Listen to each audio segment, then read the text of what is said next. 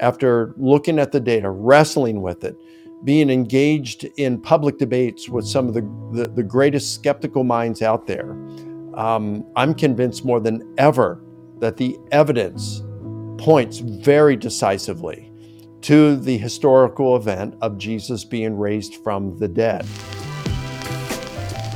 This is perhaps our most consequential episode of Can I Trust the Bible we've ever done. Are the words, the actual words in our modern Bible reliable? Can we trust that this Bible is accurate?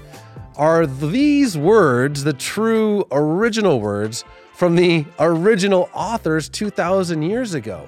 The person who has literally written the book on this matter is a professor at Houston Christian University, Dr. Mike Licona. He is a dear friend of mine. Mike, my brother, how we doing? Hey, Raj, great to be with you, my friend. All right, Michael, let's go macro and then go micro, because I want to get into the nitty-gritty details, but let's start off with the big picture. We have the Mike Licona on this channel. Is the Bible trustworthy? Yes. Perfect. Yes. And that's the end of the show. Thanks for watching. It's been great. No, I'm just kidding. So why do you say that? Well, I think, first of all, we have to define what we mean by the term trustworthy, right? Because some people may understand that term differently than others. And this is where genre comes into the picture as well. And what kind of accuracy should we, or precision should we expect? So the way I like to describe it is, for those of us who are married, have been married for any length of time, we know the difference between the guy version of the story and the girl version of the story, right? Right. So girls like details. And of course, I'm stereotyping here. There's a lot of exceptions. But for the most part, women like details. They like lots of details. They want to know what happened, where it happened, why it happened, how it happened, who was there, what they were doing, what they were saying, what they were wearing, what they were thinking, and how they were feeling. Guys, on the other hand, we just want to get the bottom line. The game's coming on in 5 minutes, right? Just give me the gist of what happened. I don't need a lot of unnecessary details in there. So it's not a matter of, so for us guys, what we'll do a lot of times is we might bend the details a little bit, adjust things, so we don't have to give a 10-minute background explanation of what's going on, because the person we're listening to talking to doesn't want to hear all that. So we may bend the details a little bit to give the gist of what happened, to get to the main point quicker. So we don't consider that to be corrupting truth or trying to deceive a person. It's a matter of just our objective. So I like to say that the Gospel of Mark gives us the girl version of the story on many cases, but Matthew and Luke, but especially Matthew, will give us the guy version of the story. So is Matthew trustworthy? Yes, but we have to understand what we mean by trustworthy in that sense. Well, let me read a couple scriptures and then we'll get into it. So let me start with 1 Peter 3:15, which says, in part, always be prepared to give an answer to everyone who asks you to give the reason for the hope you have, but do this with gentleness and respect. So I hope today we can equip people with that reason, or at least give them confidence. But then this one is, I think, maybe the thesis of our discussion here, which is from Proverbs 30, just simply 5. Every word of God is flawless. He is a shield to those who take refuge in him. So, Mike, flawless. What does that word mean to you, and is that accurate? Well, I think I don't want to sound like some of these Ivy League presidents who used context in a terrible sense of this way, but I do think you got to look at context, and so in terms of genre, right? So when the psalmist says that God is sleeping, we don't say that is true in a literal sense. In Revelation chapter 12, when it talks about a great red seven-headed dragon whose tail is going to sweep a third of the stars of heaven to the earth, we shouldn't think of that as a space monster flying around in the cosmos. It is a metaphor. Or when the psalmist says that he is rejoicing, he will rejoice when they take and slam the heads of babies against the walls to kill them, that he will rejoice at that. Well, we don't necessarily say that that is God that is saying that. And how do we reconcile with that being scripture? Well, it's talking about how, someone who's under the persecution of their enemies right now, the Israelites being persecuted, enslaved, they're going to rejoice at this. But does that mean that God rejoices at that? Mm. I don't think so. So it's it's not necessarily a simple matter that we're talking about here. It's got to be carefully nuanced. So I do think that Scripture is divinely inspired. I do think that Scripture is the inerrant Word of God, but we do have to have caveats or more clarifications of what we mean by that. Beautiful, beautiful. So we're going to go into the micro in just a second, but in our discussion's mainly gonna rest in the New Testament. But let's just look at the Old Testament for just a second, because actually the place that you and I first met was in Israel, which was a fun trip to be on. I've led a lot of these trips to Israel, and I've had this discussion before. Usually it's like a Christian influencer, it's some Instagrammer, it's some photographer, it's some musician. And here suddenly I'm co-leading this trip with, I think, Josh or Sammy. And all of a sudden I'm around this group of apologists, you, Sean McDowell, Leighton Flowers, Mark Middleberg, all these brilliant minds, and Dr. William Lane Craig.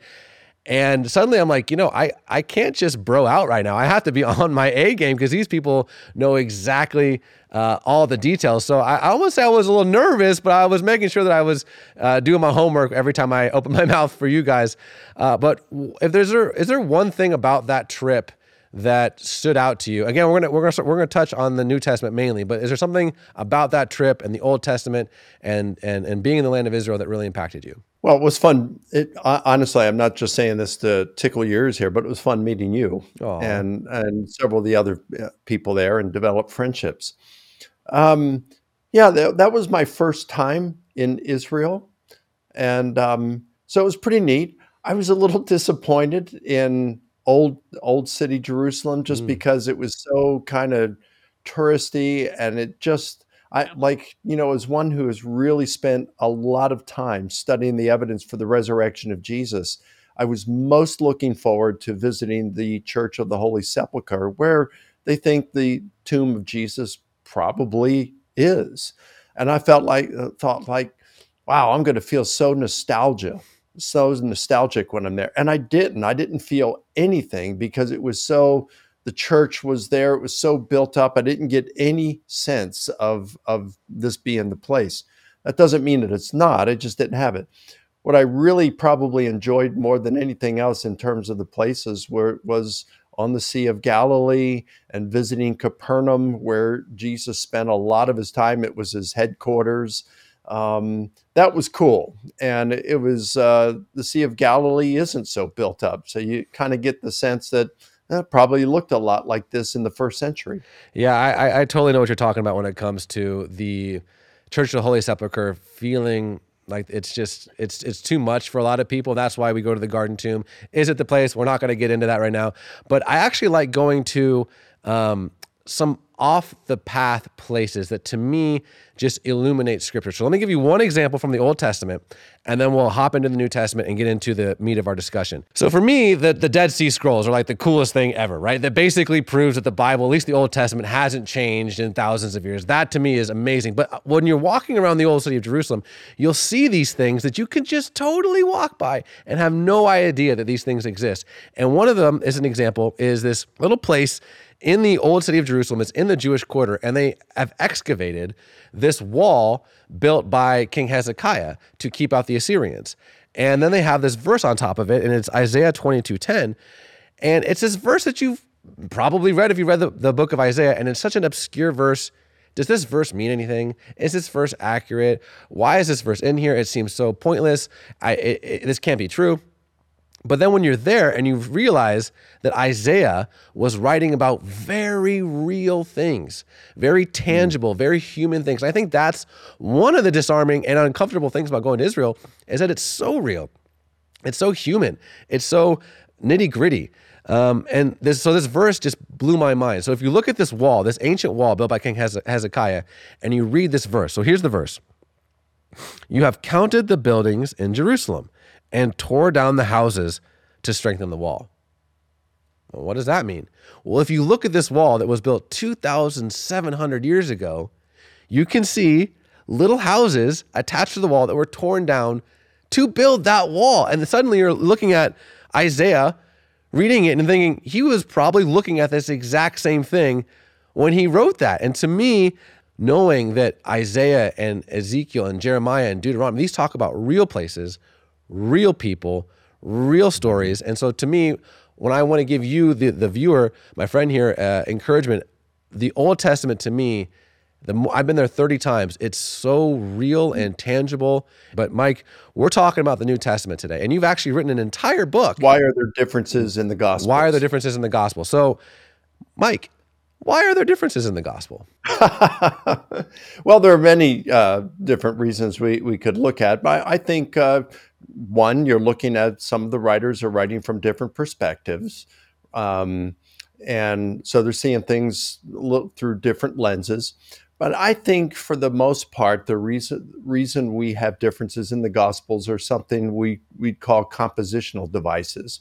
And these would be techniques that many of which we use even today in our everyday, ordinary communications, conversations with one another. So like for example, you might say at some point, hey, I was in Israel with Mike Licona.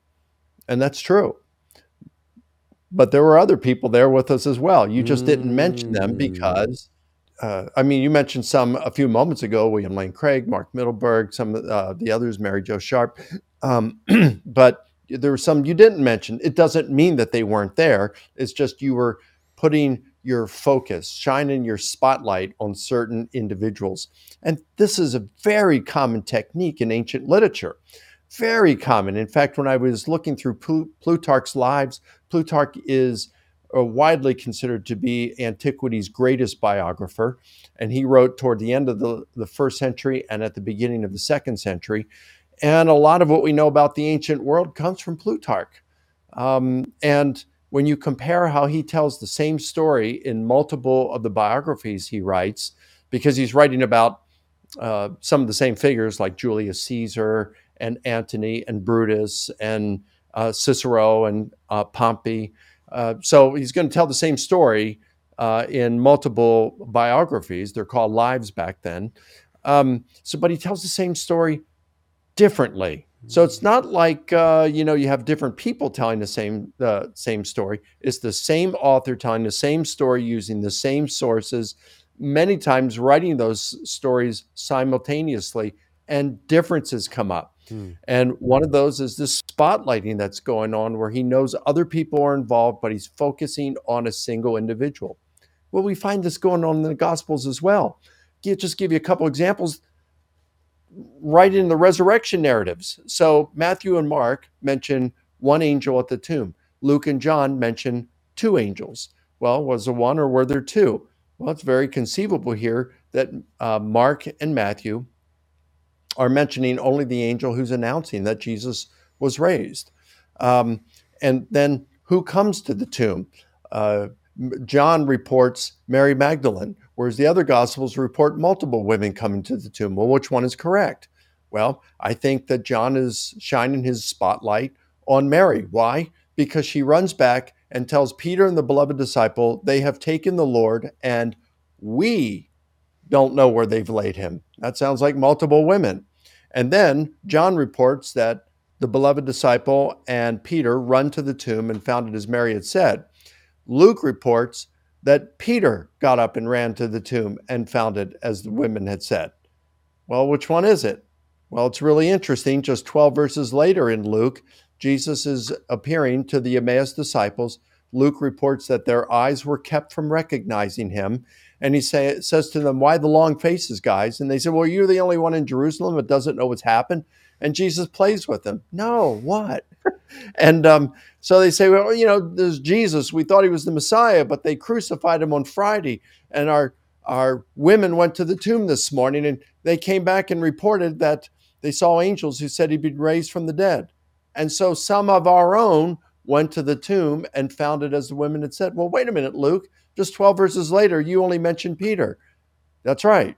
But here you said some of our own. Yeah. And so what? Well, you contradicted yourself. No, I said Peter. I know that obviously I know others are present, but I just mentioned Peter. He's the lead apostle. Or maybe it's from Peter. He got the eyewitness testimony about this story. Who knows? But it's spotlighting. It's not a contradiction. So we find this happening 3 times in the resurrection narratives alone. So that's just one compositional device. There are numerous other ones that I could mention. We could talk about if you wanted. But I don't think these are contradictions. I mean, certainly surface discrepancies, but they're there for a reason, a very understandable reason, and things that we do every day today. So half of my library are books written by you. The Resurrection of Jesus is like this big. I don't know if you can see my hands, and it takes up half of my bookshelf. And I have just thoroughly enjoyed your transparency, your honesty, and just your diligence in going down these paths. And so, I think for some people, I heard you put it in a video where for some people, and might be my friend here watching this video right now, people want the Bible to be a photograph, right? They want it to be stamped. This is exactly what happened.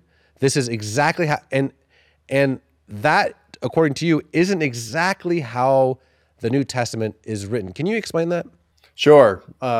No one in antiquity wanted it that way. Well, I shouldn't say no one, but that's not generally how they wanted things written. I had an attorney come up to me once after lecturing on differences in the Gospels, and he said, "But I don't want it that way. I don't want the authors to use compositional devices. I don't want them to arrange their biographies of Jesus and sometimes using an artistic flair to it. I want to see it like a legal transcript of a transcript of a legal deposition." And I said, "Yeah, that'd be nice." But they weren't lawyers writing, and they weren't taking legal depositions. Even biographies today and histories today don't set out to report things with the accuracy or precision of a legal transcript. You're talking about the wrong genre. And back then, there was only one historian who reported things as we do today. We appreciate more precision today. We're after more precision today than they were in the first century. And there was only one ancient historian who wrote like we write today. His name was Asconius. Now, probably you've never heard of him. And the reason being is because no one really valued his writings like they did the others, because they weren't looking for that kind of precision like we do today.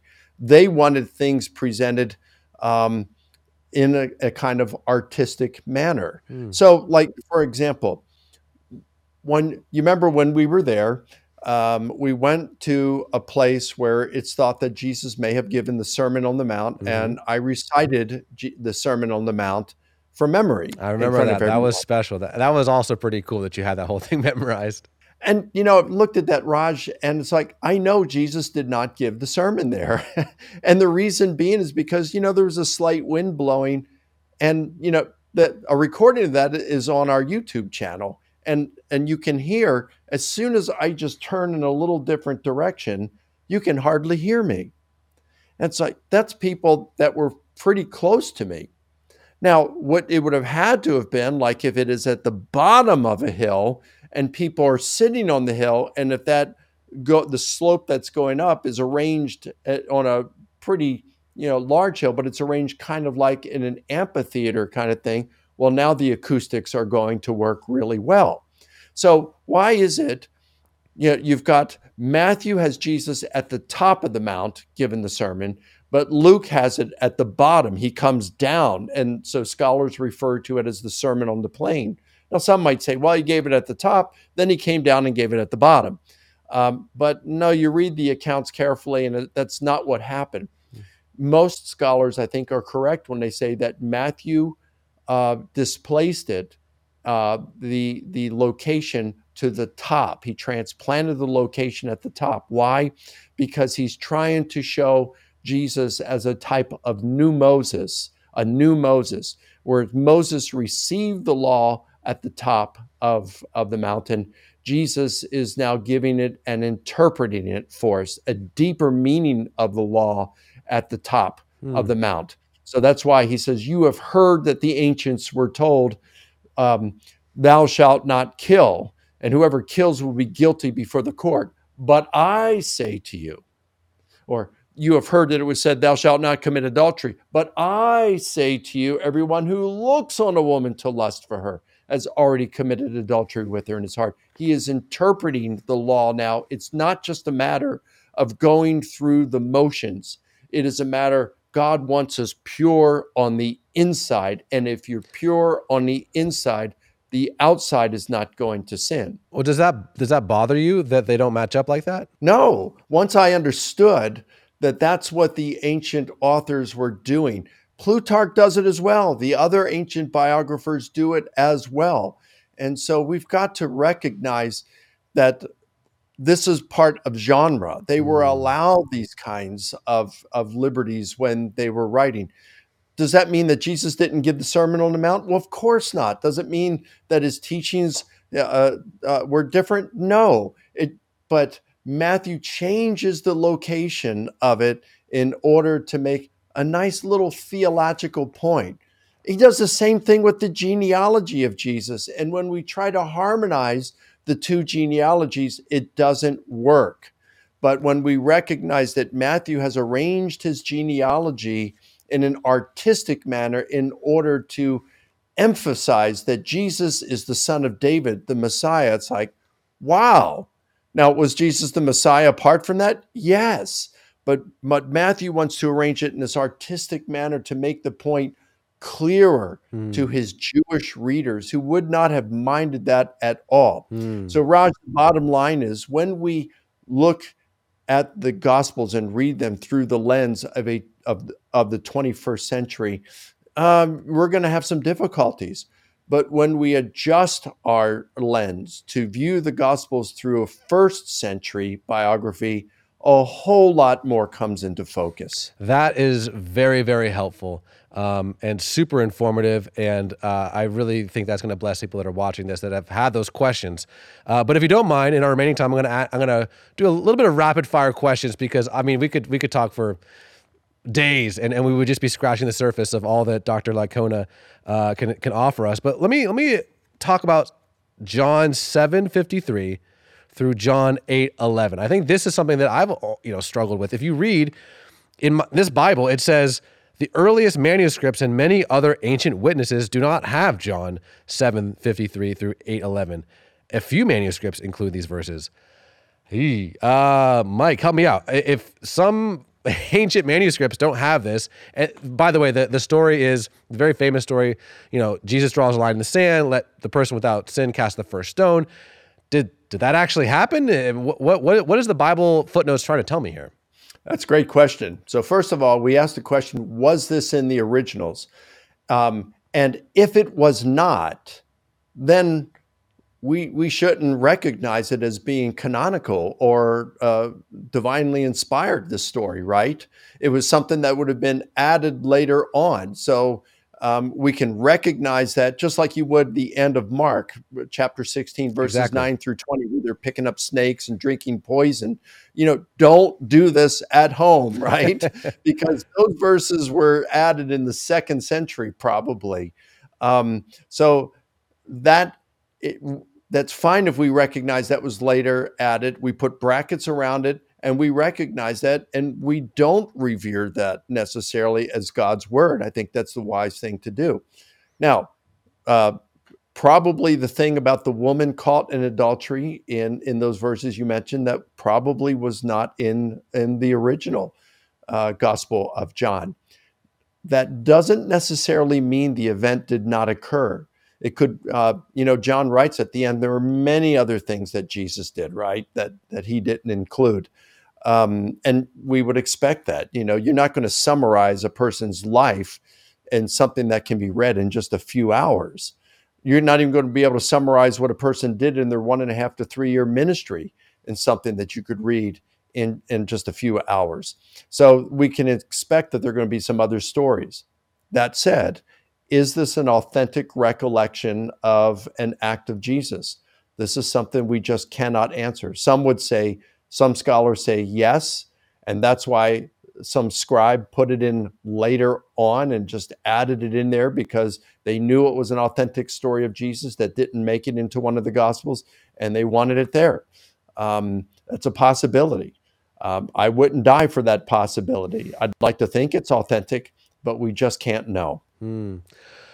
Okay, so if a skeptic is watching this, and one of the things I really appreciate about your channel, about your debates, about your books, is that maybe to an uncomfortable level, you're honest. You're like, hey, this is I'm confident in saying this. Is this 1 billion% accurate? I don't know. And I think that like murky gray area is a little uncomfortable for some people.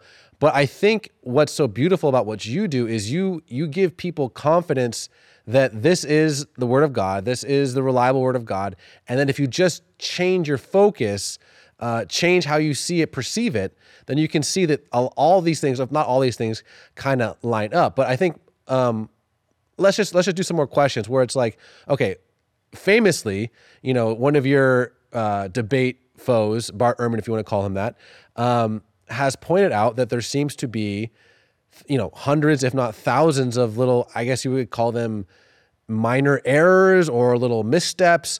What is his accusation, and why do you think it doesn't matter as much as he might lead on to?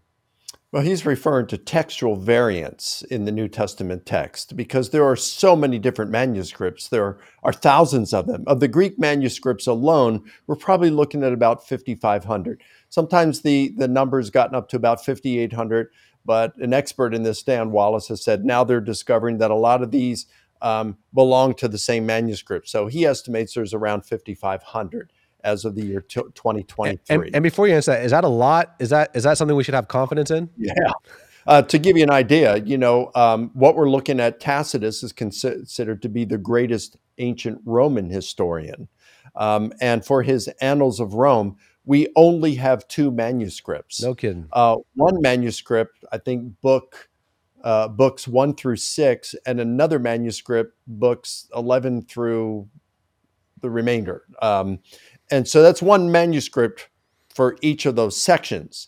And those manuscripts are dated to, I believe it's the 11th century. So Tacitus is writing in the early 2nd century. So we're talking about 900 years removed from each of those manuscripts, and we only have one for each of those sections. So when we talk about 5,500 approximately, now, of course, they're not all of the entire New Testament. Some are just little fragments. But I mean, you've got Codex Vaticanus and Codex Alexandrinus, Sinaiticus, Sinaiticus and Vaticanus from the 4th century, the entire New Testament. So now we're talking only 300 years removed, and you have 2 manuscripts of the entire New Testament. Wow. So, yeah, we've got a wealth. When I was doing my work on Plutarch, I'm looking at some of the manuscripts that are available. Yeah, I mean, you might have 50 manuscripts, and most of them are dated from the 11th to the 16th century. And again, Plutarch's writing late 1st, early 2nd century. Now, those are only the Greek manuscripts, so then you're looking at things such as manuscripts in other languages. And it's been estimated about 25,000 manuscripts in all. That may be true. Wow.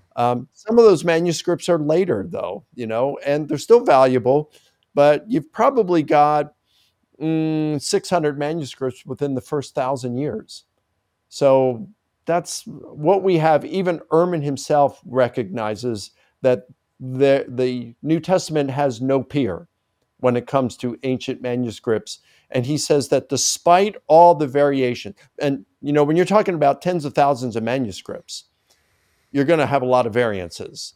And he says, look, he estimates 300 to 400,000 variances within all those manuscripts.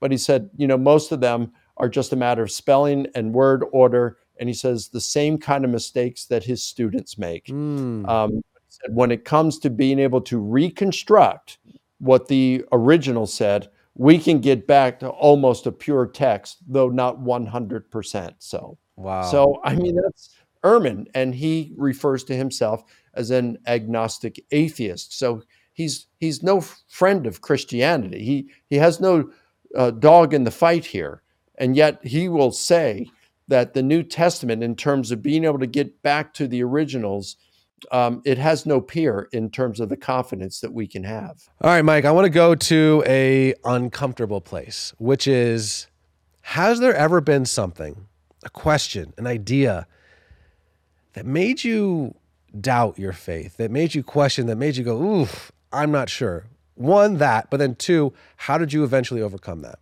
Raj, I'd have to say that it's probably the thing that started my doubts. It would have been the final semester of graduate school for me, which was the fall of 1985. I was finishing up a degree in New Testament studies, a master's degree. I was spending hours a day reading scripture in the original language, Greek. And I was praying probably hour to 2 hours a day. So I felt like I had this intimate relationship with God. But then one day I just asked myself the question, is this stuff really true? I think I've got this intimacy with God, but what about Muslims who live in Afghanistan? What about Buddhists who live in Japan? What about Hindus who live in India? Do they have these kind of experiences? What if I'd been born in one of those countries to a family of a different religion? Would I be a Hindu or a Muslim or a Buddhist or an atheist if I'd been born in China? And that just started to really bother me. And so I ended up going to Gary Habermas. He was a philosophy professor, and I'd never met him, but one of my roommates suggested I go see him, and I did. And he invited me, he wasn't judging me at all. He invited me to come in, sit down in his office, and he said, look, no problem where you're coming from here.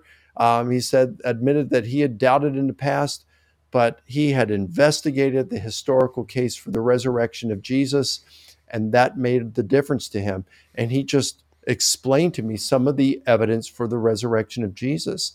And that really helped me. Well, let's say my friend randomly clicked on this video and they're like, okay, Mike Licona, that sounds like a trusted voice. I'm a skeptic. I don't know where I stand, but okay, whatever. Click YouTube. Let's get after this. And my friend's watching this. And full caveat, first off, I know that you have studied this ad nauseum. You've written books. You've gone to the dark places to see if this is actually true.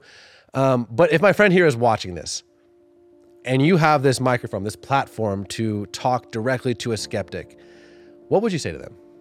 I'd say keep seeking truth. None of us need to fear truth. What we need to fear is that our biases, and I'd speak to myself in this way too, what we need to fear is that our biases will get in the way, prevent us from discovering truth and seeing it, and it costs us eternity. That's the kind of stuff that will occasionally keep me awake at night, because I know I have my own biases. I have my own desires. I make conscious efforts to try to bracket those, because I think truth is important. I want to know truth, and if Christianity is false, I would want to know it. So with that in mind, I'd say major on the majors here. Keep the main thing, and that's the resurrection of Jesus. I think we'd all agree that if Jesus rose from the dead, it's game, set, match. Christianity's true, period. So even if we couldn't answer some of the things in the Old Testament, even if there's problems with some contradictions in the Gospels, even if we had to look at the genocide text in the Old Testament and say, well, those are just religio-political propaganda meant to justify the acts of a brutal Israelite king. If Jesus rose from the dead, Christianity is still true. And this is something I've devoted years of intense investigation to look into. And I'm convinced after looking at the data, wrestling with it, being engaged in public debates with some of the greatest skeptical minds out there, I'm convinced more than ever that the evidence points very decisively to the historical event of Jesus being raised from the dead. And that being the case, we can have confidence that Christianity is true. Wow. Praise God. You've talked to me privately about how you went to some of those dark places. You went beyond your biases. You went beyond your comfort zone to discover that this is true. This is reliable. So I guess to close out, if there is one thing that has helped you, if there is one thing that you've discovered that's really helped you when you were doubting, when you were wrestling with all this stuff, and you've kind of touched on a lot, and again, we're going to have you back on. But to close out, if there is one thing that really gives you assurance and peace that this book is trustworthy, our God is trustworthy, that Jesus is the way, the truth, and the life, what would you say to that? Well, I think it's the resurrection of Jesus. The resurrection of Jesus, because of that, I'm confident that Christianity is true. And then I think, okay, well, if Christianity is true, then Jesus of Nazareth would want his message to be preserved, to be carried on to future generations. Well, where is this message, if not in the Gospels and the New Testament literature itself? And then when we start to look at things such as the authorship, the ancient church tradition, which is unanimous for Matthew, Mark, and Luke, and virtually so for John, is that Matthew, Mark, Luke, and John, these traditional authors for the Gospels, were intimately involved in penning these. Now, I think that probably they used secretaries. The academic term would be an amanuensis, to do the actual writing for them. I don't think a tax collector or fisherman would have had the literary skills to write them. But, Paul used an amanuensis, a secretary. In fact, he's even mentioned in Romans chapter 16. That Tertius, he said, I, Tertius, who wrote this letter, greet you in the Lord. And Romans is the crown jewel of all of Paul's letters. So we can anticipate that Tertius did a whole lot more than just take dictation. Cicero, one of Rome's greatest statesmen, used an amanuensis, a secretary named Tiro. And in fact, when Pompey visited and spent an evening with Cicero, he asked Cicero to read something to him. And he said, no, because without Tiro, I am altogether dumb. So if Cicero and Paul, who were highly educated, relied on secretaries, we can expect that a tax collector and a fisherman, maybe even a physician like Luke, would have done so as well. So I do think that Matthew, Mark, Luke, and John were intimately involved in the penning or composition of these Gospels. Matthew would have been an eyewitness. The Gospel of John, whether it was John, the son of Zebedee, or John, a minor apostle, would have been intimately involved in an eyewitness of Jesus. And church tradition says that Mark got his information directly from Peter, and Luke says he got his information from the eyewitnesses and those who knew them. So I think we do have good reason, and I've only given some. There's plenty more I could give reasons why I think we can trust the Gospels, why we can trust the New Testament. It just makes sense that God, if he loves us so much that it results in the incarnation, that he would preserve what he wants us to know with sufficient accuracy. And so I think we have that in our Bible. Amen and amen. Mike, my brother, thank you so much. This show is called Can I Trust the Bible? So I'm going to ask you the name of this show. Mike Licona, can I trust the Bible? Absolutely.